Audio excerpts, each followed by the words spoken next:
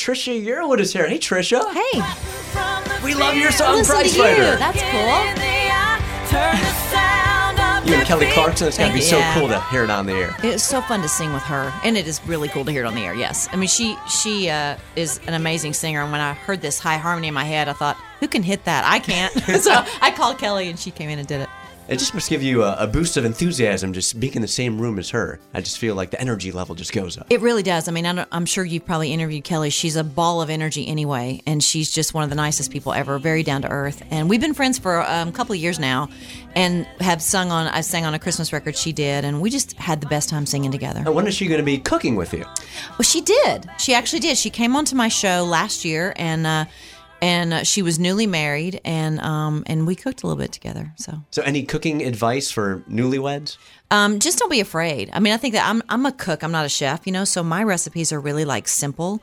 And I think people sometimes are intimidated and think, oh, I can't make that because it's got too many ingredients. And my advice is always, what's the worst that happens? If it's terrible, you order pizza. You're good.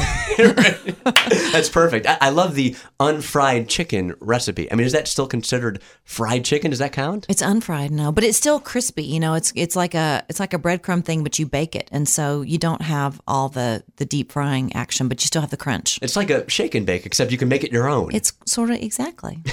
We're with Trisha Yearwood on Taste of Country Nights, and congrats on all those sold-out shows in my hometown of Chicago. Oh, wow. Yeah. We just finished 11 for 11. It was pretty awesome. It was crazy. Did you sing Prize Fighter? I did.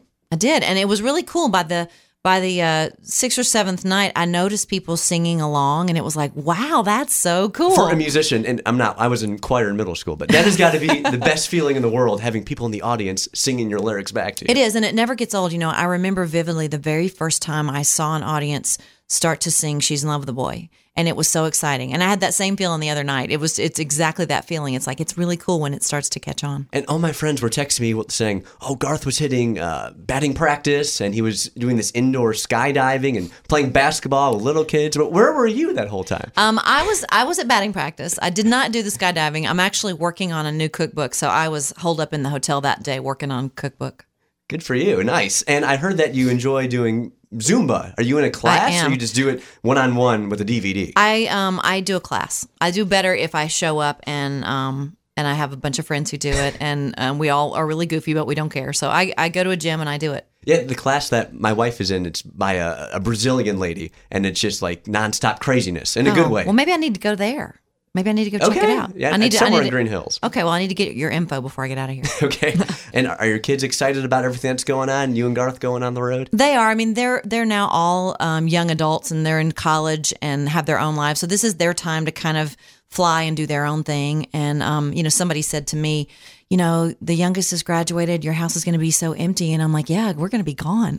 Right. So we're like, yeah, we're loving you guys, but it's their time to, kind of grow up and do their thing.